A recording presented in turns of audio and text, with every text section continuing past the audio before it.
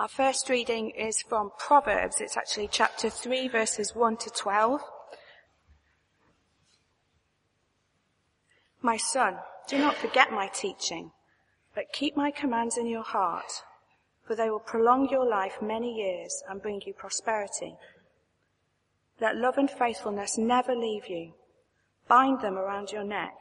Write them on the tablet of your heart. Then you will win favor and a good name in the sight of God and man. Trust in the Lord with all your heart and lean not on your own understanding. In all your ways acknowledge him, and he will make your path straight. Do not be wise in your own eyes. Fear the Lord and shun evil. This will bring health to your body and nourishment to your bones. Honor the Lord with your wealth, with the first fruits of all your crops. Then your barns will be filled to overflowing, and your vats will brim over with new wine.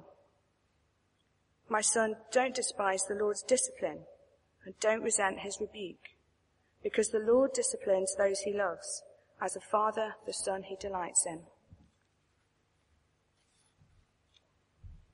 And our second reading today is from Hebrews chapter 12, verses 4 to 11. In your struggle against sin, you have not yet resisted to the point of shedding blood, and you have forgotten that word of encouragement that addresses you as sons. My son, do not make light of the Lord's discipline, and do not lose heart when he rebukes you, because the Lord disciplines those he loves, and he punishes everyone he accepts as a son. Endure hardship as discipline. God is treating you as sons. For what son is not disciplined by his father? If you are not disciplined, and everyone undergoes discipline, then you are illegitimate children and not true sons. Moreover, we have all had human fathers who disciplined us, and we respected them for it.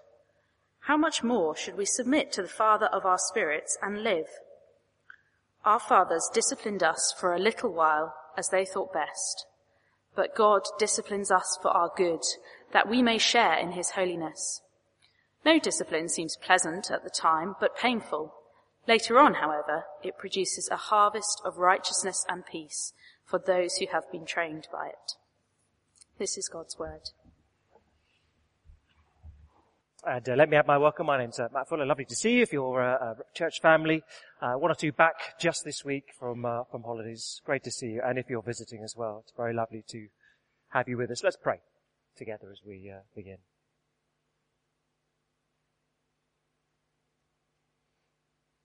Our Heavenly Father, we thank you for your Son, the Lord Jesus Christ, the only one who has ever kept your commands perfectly. We thank you that in knowing him we can know forgiveness and you perfectly. We pray that he would be our teacher this morning as we come to look at these verses, simple, complicated verses. Would he be our teacher so that we would know how to live wisely to the honour of your name. Amen.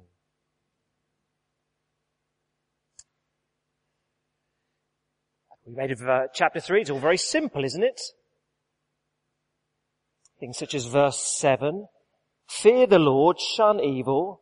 This will bring health to your body, nourishment to your bones. It's very straightforward. Honour the Lord with your wealth, verse 9. And your barns will be filled to overflowing, your vats will brim over with new wine. Very simple, very straightforward. Go and do likewise. Amen. How about that? I hope you'd be unhappy with that. Because life isn't quite that straightforward, is it? I mean, at first glance, these verses would appear to mock some people. One of the evening congregation, a young woman in the evening, forced into hospital on Monday, suspected heart attack. She's a fabulous servant of the Lord. She's wonderful, outstanding Christian woman who fears the Lord and shuns evil. And what does she do? She reads verses 7 and 8. Or life may be complicated for you at the moment. What do you make of verses 5 and 6? Trust in the Lord with all your heart, lean not on your own understanding. In all your ways acknowledge him. He'll make your paths straight. It'll be obvious how to live. You need to be careful, because otherwise you say, well, actually life is complicated. Does that mean I'm faithless? I'm out of work at the moment. Is that because I don't trust in the Lord enough? If I just push the trustometer up a few more gears, then I think we know we need a bit more work than that. It's not quite so simple. We can't take these verses and simply treat them as a contract. We keep our obligations. There are promises upon the other side, and God will fulfill, certainly within the term specified of 48 hours. We can't treat them in that sort of way, and we know that. So let's just spend a little bit of time before we really get onto the text of chapter 3 thinking about them. These promises, we need to think a little bit more. Now first, the Bible is not naive. I guess we would recognize that. The other wisdom books of, even in this collection in the Old Testament, are very obvious on that. If you were here last year or 18 months or so ago when we looked at the book of Ecclesiastes, much more obvious that life is complicated. So just one little example, Ecclesiastes chapter 9 and verse 2. All share a common destiny. The righteous and the wicked, the good and the bad. Those who honor the Lord, those who do not. With the good man, as so the sinner. Death overtakes them all. There's another Bible writer, just another, one book further on in the Bible saying, well, hold on a minute. It doesn't matter if you do good or do bad. We all die. What's the point? There's a realism there. Or you just turn simply to the book of Job and you've got 42 chapters debunking the idea that if you do the right thing, life always goes well. A wonderfully righteous man suffering terribly. So the rest of the Bible is quite clear. It's not quite as obvious as perhaps this first glance may be. But let me say 3 little things just from Proverbs about the nature of these promises. And hopefully these will be useful as we read through the book generally, but certainly on this chapter 3. 3 things to say. These promises here, first thing, they're typically true. These are typically true. So honouring the Maker's instructions for our life will generally make us healthier and wealthier. Those who work hard and are sober-minded generally do better than those who can't be bothered to do any work and abuse their bodies. Generally that is true. We know that. And there are plenty of proverbs that would emphasize that sort of typically true element. Chapter 13, verse 4, the sluggard craves and gets nothing. The desires of the diligent are fully satisfied. It's just typically true, isn't it? If you work hard at something, you might get it. If you lie in bed all day long, you don't. It's just typically true. Yet these are not always true. We do need to factor in this is a fallen world. It's not a perfect world. And there are what you might call natural problems with the world. There is sin in the hearts of mankind, so that it doesn't always work this way. A silly example. Over Christmas, the week after Christmas, we had a tour on the roads of the UK, visiting various friends and relatives. And one set of friends we were visiting in Salisbury. They'd moved house. We didn't know where they were, but by the wonders of modern technology, you just tap the postcode into SatNav. Ta-da! There it is.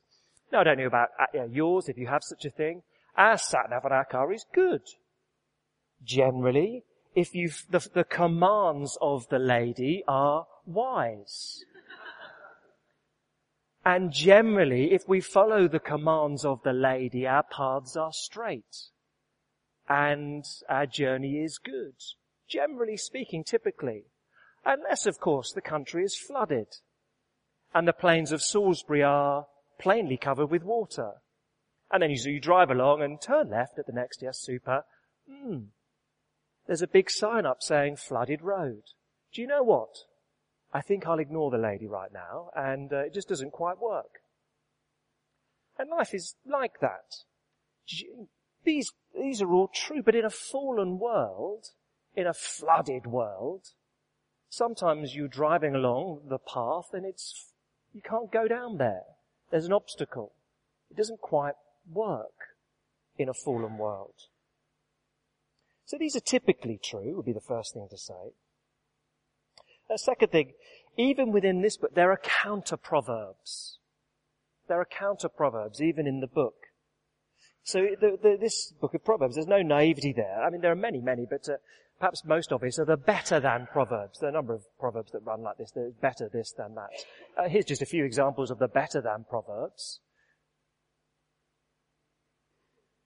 So, better a little with righteousness than much gain with injustice. You see the point? Even in this world, it's quite possible that you live righteously and have only a little. And it's quite possible that some people will live unjustly and have a lot. That's just true, he says, in this world. There's no naivety. That sometimes happens. Or similarly, better to be lowly in spirit and among the oppressed than to share plunder with the proud. So the good guys can be oppressed. The bad guys can have all the money. That happens in this world. But choose to do the right thing. Or one other little one. There's many of these, but better to live in a desert than with a quarrelsome and ill-tempered wife. So you are, it's quite possible to live in a desert happily, and that's better than, do you see what they're saying? Life isn't always straightforward. Even in the book of Proverbs, it's not saying there's no slot machine here. Put in right living, out comes a smooth life. No. It doesn't always work like that. So third little thing to say. So, these are typically true. There are counter proverbs that recognize it. But third little thing, these are ultimately true. So the book of Proverbs does speak of a future that outlasts death. A future hope that relativizes even what we have here and now. So for example, chapter 10 verse 30, the righteous will never be uprooted, but the wicked will not remain in the land. It's a long-term perspective. Or even more clear perhaps, something like 23:17. Do not let your heart envy sinners. Always be zealous for the fear of the Lord. There is surely a future hope for you, and your hope will not be cut off. So again, very clear. In this life, you can do the right thing and suffer. But don't panic about that. Because there is a future hope. There is a day of justice, a day of judgment that'll make everything right even when it doesn't go smoothly in this world.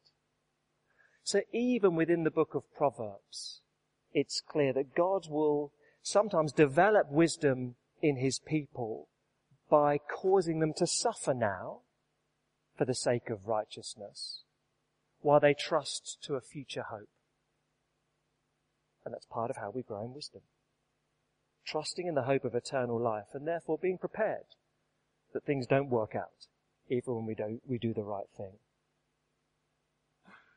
So these typically true, what we're looking at now in chapter 3, and the writer really wants us to live this way. Typically true. Not always true in the book of Proverbs. Ultimately true. Ultimately true in the next life. Okay. Let's look at chapter 3. It's very it's fairly obvious little pattern to chapter 3, verses 1 to 12. The odd verses have the commands or the instructions. The even verses have the motivations or promises. And chapter 3, I guess he's saying, all things being equal, here is the best way to be rewarded here and now. Brackets. And trusting the Lord is always the right thing to do, because the reward in the future is wonderful. Three things that are suggested that we must do there are many, but let me break it down this way. 3 things to gain the reward from wisdom. First then, internalize the Lord's character, verses 1 to 4. We need to internalize the Lord's character. Does that make sense? Let me read it. Verse 1. My son, do not forget my teaching, but keep my commands in your heart, for they will prolong your life many years and bring you prosperity. Let love and faithfulness never leave you. Bind them round your neck. Write them on the tablet of your heart. Then you'll win favor and a good name in the sight of God and man. Now the Father's teaching here, verse 1, appears to be synonymous with love and faithfulness, verse 3. Because this is wisdom that's to be internalized. We said last week, here is wisdom that changes your character. It's not just information you have in your head. It changes you. So what are we told to do? Well, just look at the verbs. It's very simple. Don't forget, verse 1. keep, verse 1, bind round neck, verse 3, write on the tablet of your heart. Lots of metaphors. But what is it? They're all making the same sort of point. Culturally, it's quite a good thing. You take your valuables and bind them round your neck. You see at some points in Scripture, Genesis 38, Judah binds his signet ring on a little rope round his neck. People still do it, don't they? If you don't have a pocket, sometimes people have their keys around their neck. Keep them close to you. We might say, zip it up in your pocket. It's close to you and it's safe. Keep wisdom very near you. Write on your heart, verse 3. Sounds a little bit graphic. I guess it's saying etch it upon your inner being. Now we're not looking at chapter 2 or the details of chapter 2. Those who are looking at these in their midweek groups will do that. But just look across. What does it mean to write these commands on the tablet of your heart? I think, again, chapter 2, the first 6 verses, I'm just going to read them. They really helped me with this. It's both our work and God's work. So again, chapter 2, my son, if you accept my words, store up my commands, turn your ear to wisdom, apply your heart to understanding. If you call out for insight, cry aloud for understanding. If you look for it as for silver, search for it as for hidden treasure. Active, active, active. Pursue, dig in the ground. Go for wisdom. Verse 5, then you'll understand the fear of the Lord and find the knowledge of God, for the Lord gives wisdom. Very interesting, that little combination. As you pursue wisdom, what do you get? Verse 5, you get God himself. And verse 6, wisdom is a gift. And you can't unravel that. In one sense, we'd like to pick out the logic, but the writer is saying, our task is to pursue wisdom. Chase it. And we meet the Lord when we do that. And he changes us. Seems to be what's suggested. So our task is to internalize it, meditate upon the commands of the Lord, the teaching, think up hard about it. I guess it's fairly obvious what that means. You just got to keep at it. Years ago, a decade ago, I doing a second degree, then a theology degree, and I was determined I was going to get some language inside of me, so to read the Bible in Greek and Hebrew. So I had these vocab and grammar cards everywhere. One or two students studying such a thing will still have those cards all over the place. It was pink for Greek and white for Hebrew. I don't know why it just was. And these cards went with me everywhere. So on the tube, you'd whip them out, because I was determined to drive this language into my head. You'd whip them out in a cafe, whip them out in the bath, always sit in, whip them out, don't drop them, to my wife Kerry's dismay. The little toilet we had, there was vocab plastered around the inside. I was determined to sort of grind these things, to meditate everywhere I went, to put them in my head, and it kind of worked for 10 years. These things, I ground them into my head. 10 years on, not so fresh to my memory as perhaps once they were. It's fair to say the language is rust a little bit. And so I think that's what's going on here really. When he says chapter 3 verse 3, write love and faithfulness on the tablet of your heart. This is by meditating upon the commands of the Lord. Letting them sort of dwell round, you meditate them, think hard, what do they mean? And God changes your character. But you ought to keep at it. It's not something you conquer age 25, 30, and then you're done. You've got the certificate on the wall, you never need to do it again. You need to keep on. You need to walk with the Lord, and he changes you. Keep internalizing his commands, meeting him so you develop love and faithfulness. The motivation, well, it's very simple, verse 4. Then you'll win favor and a good name in the sight of God and man. Always true? No, but typically true. Yeah, you'd say typically true, wouldn't you? That in the sight of man, if you're known as someone who is faithful, steadfast in their love, you generally win respect. If you deliver on time, you're faithful. If you can keep confidences, people trust you generally. You win good favor with man. Not always, of course. Not always with man, but certainly always with God. We're to internalize the Lord's character. Second little thing, if I can summarize it this way, verses 5 to 10. trust the Lord's direction. Strong promises you get here in verses 5 to 10. We're to trust the Lord's direction. So verse 5, trust in the Lord with all your heart, lean not on your own understanding, in all your ways acknowledge him. He'll make your paths straight.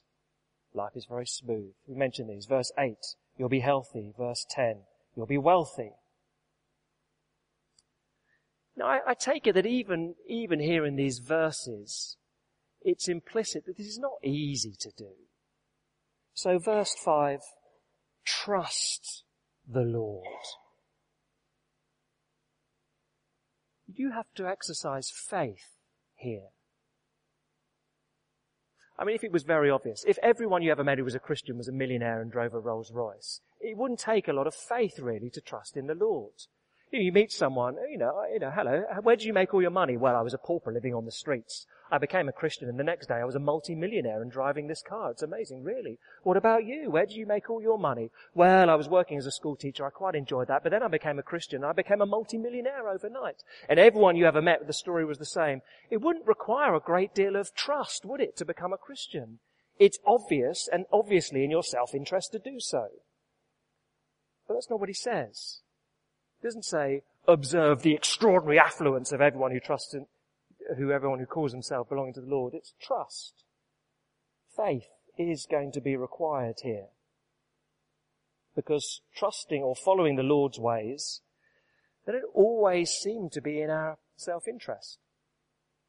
Sometimes we can see, okay, to do what the Lord says, I'll be disadvantaged. Why would I do that? Trust me, he says. These little decisions come all the time, don't they? A few weeks ago, got a quote on some work to do on the house. But of course the chap says, there's two prices, Gov. There's that one with the invoice or there's that one for cash. Just normal. That's what people do. And of course everything in you, not everything, but a large part of you is very much drawn to the smaller number. It's a smaller number. It's to my advantage to take the smaller number. Of course it is. Trust in the Lord. Don't lean upon your own understanding. What he's saying here is not that there's a problem with thinking. Of course there's no problem with thinking. This is not ruling out thinking, it's just ruling out self-sufficiency. Verse 5. Do you see the contrast? Trust the Lord, not your own understanding. Or verse 7. Don't be wise in your own eyes, fear the Lord. Don't proudly think you know better than God. Easy fool yourself. Well, it's easy to fool ourselves, can't we? Lord, if I saved that money on the painting of the house, I could give it to you. We're easy to fool ourselves. Trust me, he says. Do the right thing. Because verse 6, it's quite broad. All your ways acknowledge him, that he will make your path straight. What about, okay, in the big decisions of life, Lord, obviously I'll honour you, obviously in the big ones, but the small things, you don't really care about them, do you? All your ways acknowledge him. All your ways. Verses 9 and 10, they apply that to our wealth as well. Honour the Lord with your wealth. Because of course that is one of the areas where it's easy to think we know better than the Lord. Because he doesn't know the details of mortgage payments and things like that. He's omniscient apart from my life and my finances. It's easy to think in those sort of terms. But honour the Lord with your wealth, with the first fruits of your crops. It's just the earliest and the best. The extra virgin olive oil is the most expensive because it's the first, the best stuff. Of course, to do this, if you're a farmer, honour the Lord with your wealth, with the first fruits of all your crops, is risky. So whatever it is, it's the end of June and, the first things are ready to harvest and you give them to the Lord. But what if it rains torrentially and you're not able to get the rest of the harvest in July? Much better to get it all in and then give some to the Lord when you make sure you're safe. You say, no, trust me.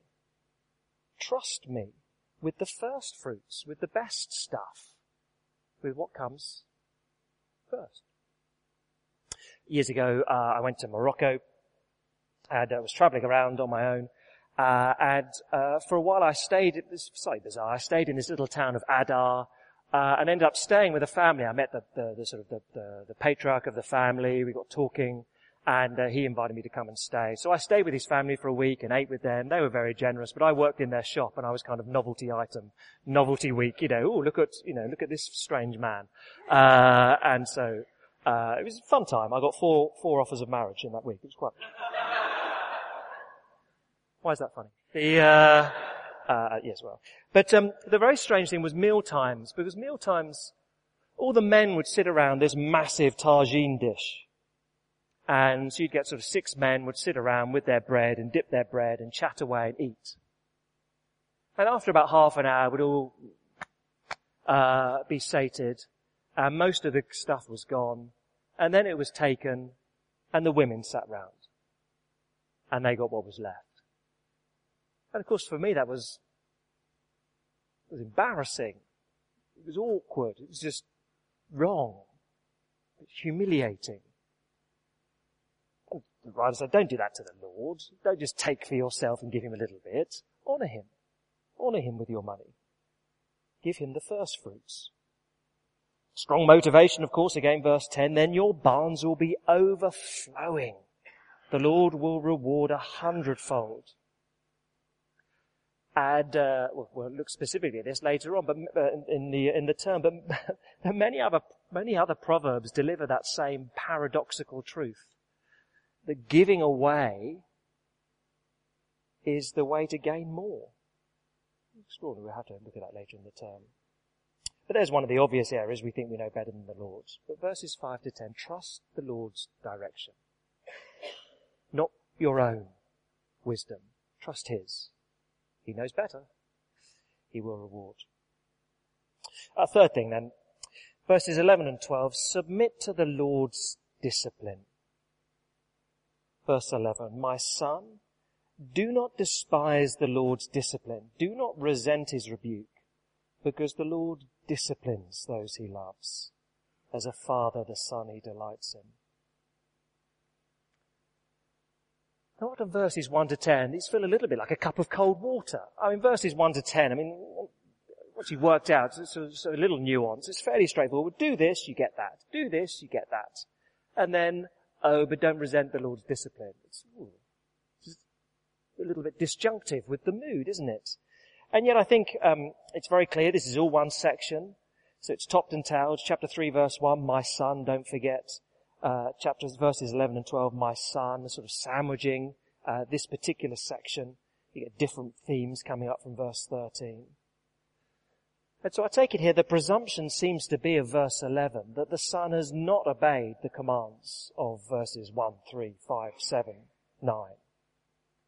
And consequently, the Lord will send chastisement, discipline, upon the one who doesn't obey. That's quite a big issue. Let me say 2 things. The first is, once it's tangential, but the first is not all suffering is chastisement in the Bible. We need to be very clear on that. Not all suffering is chastisement, discipline. Now some is. You get some obvious examples. 1 Corinthians 11. Paul as an apostle can say, some of you are sick, it's because of the way you're treating others in church. And he draws a direct line between the two. But it's very rare you get that sort of straight line being drawn. And lots of suffering is for different reasons. So perhaps one obvious example would be that of the Lord Jesus. Never did a thing wrong. Always obeyed his Father perfectly. You can read there in Hebrews chapter 5 verse 8. Although he was a son, he learned obedience from what he suffered, and once made perfect, he became the source of eternal salvation. So Jesus suffered, obviously. You read that in his life. But the writer to the Hebrews suffered in order to be made perfect. But it's not discipline, because he was never disobedient. He had to endure suffering to be perfected for the task as Saviour. But it is, I don't know how you want to term it, general suffering. It's not chastisement for incorrect behaviour. So it's clear biblically that not all suffering is chastisement. Obvious question. Okay, I'm suffering at the moment. How do I know if that suffering is normal suffering of being in this world or chastisement for something I've done? How do I know the difference? Answer, you can't. Then you can. There's no direct line to tell you. So what do?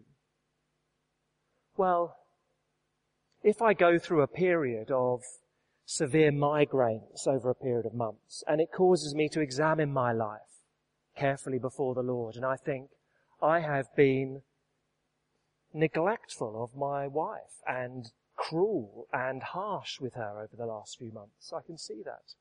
I have been covetous with my money. And you confess those sins and resolve to do better. What was that? Were the migraines the Lord's chastisement? Don't know. But it's a good opportunity to take stock of your life at that moment in time. You can't draw a straight line. But whenever we endure any type of suffering, we should prayerfully ask the Lord if there is an area of our lives we need to repent of. And must also be completely prepared, unlike Job's comforters, unlike them, to accept that suffering in my life may be completely unconnected to any sin. Because you and I can't tell. That's the first thing. Not all suffering is chastisement, discipline. Second thing to say, and this is the point of the passage really, the second thing is this: you cannot, according to this writer, and the writer of the Hebrews expands, you cannot separate the Lord's discipline from his love. You have to bring the two of those together. I mean, it's obvious here, even more so when expanded on in Hebrews chapter 10, 12. But the parents who love their children discipline them. Now, anyone who's a parent or met a child knows that when a child is disobedient, it is more work to get involved than to leave them. So the toddler demands a bag of sweets or demands sweets 10 minutes before dinner and screams and yowls and rages, and it's much easier for an easier life. There you go. Much easier. Much harder to say no and work through the stages. No. I've told you no. No. Sit on that step. No. Go to your room. It's much harder. I mean, it's a pain. It's tedious. Oh, we just went through this yesterday. Why are we doing it all again? It's tedious to go through discipline as a parent. But it's loving. It's not loving just to let them have whatever they want, to give in. It's not for their good.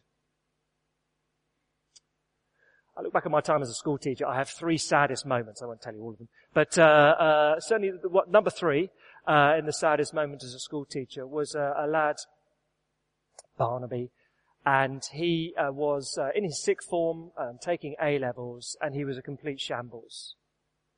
2 very high-flying parents, captains of industry both, very rarely in the house. He went home, he and his brothers. There was an au pair who cooked them, as far as I could tell, whatever they demanded on any particular night.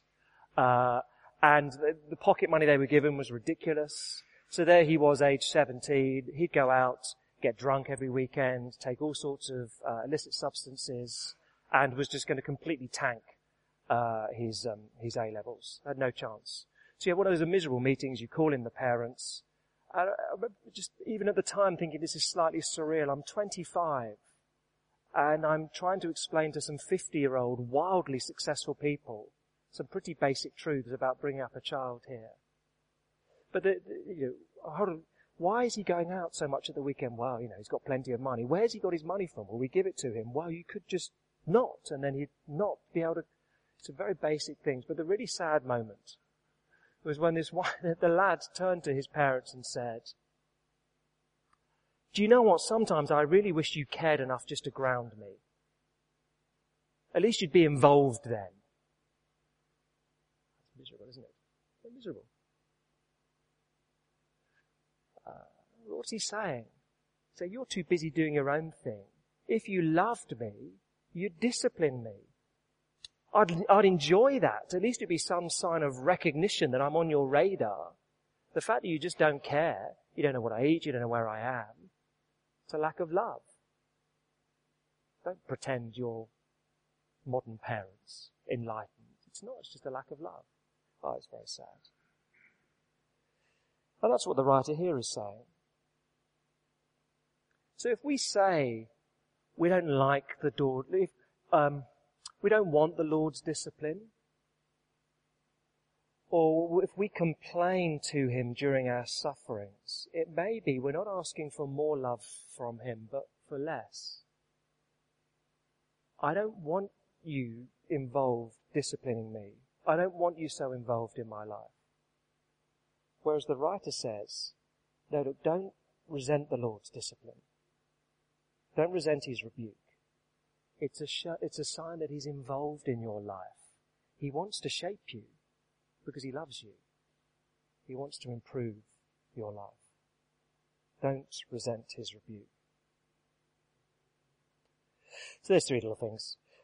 Here's a pathway to wisdom. All things being equal, this is the best way to live, he says. If the roads are not flooded, here's the way you'll gain rewards.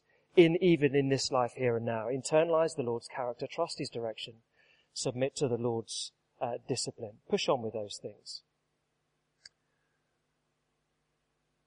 But even then, you can sit here and think, but okay. But my progress down this path is a little faltering. It isn't always perfect. I'm not entirely sure I want my reward tied to my performance because it's... And of course at that point you think, well, actually, it is a bit more complicated than that, isn't it? Or more wonderfully simple. Because in the Lord Jesus Christ, you do have the one who was perfect in his obedience, but wasn't rewarded. He got our discipline so that we could get his reward. See, if you read through these verses, it's very striking when you apply them to Christ. Verse 1. He was the one who never forgot his Father's teaching, kept his commands perfectly. And what happened to his life? It was cut short, and he knew adversity. Verse 3, Jesus was the one who wore love and faithfulness, who had them written around the tablet of his heart. And what did he win? Well, the rejection of man. Or verse 5, he was the one who trusted wholeheartedly in the Lord with his heart. Were his ways straight? No, his path was twisted. It was tragic. Verse 7, he was the one who wasn't wise in his own eyes. He was the one who feared the Lord, who rejected evil. And what happened to his body? Health? No, he knew the torture of his body. He knew the crushing of his bones, not their nourishment. Verse 9, he was the one who honoured his Father absolutely. But he knew disgrace and rejection. We fail to honour the Lord and trust him with all of our hearts. Jesus didn't. He succeeded. But he was punished so we could be rewarded. Now we read these verses, of course, with those new wonderful New Testament eyes. It doesn't undermine them. But it does mean when we read these things, we say, Father, we thank you for your Son, who trusted when we fail. And knowing him, would we fix our eyes upon him and walk down this path, knowing it's the best way, the healthiest way for us to live now. And it is for our eternal hope. Would we keep our eyes upon him, your Son? Let's pray together.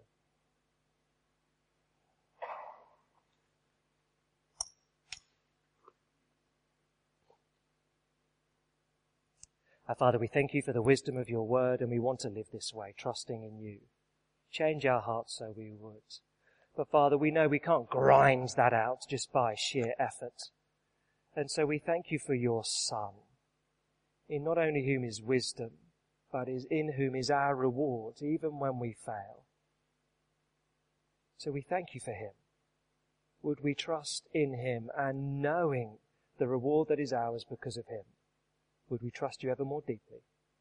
and walk this path of wisdom to the honour of your name. Amen.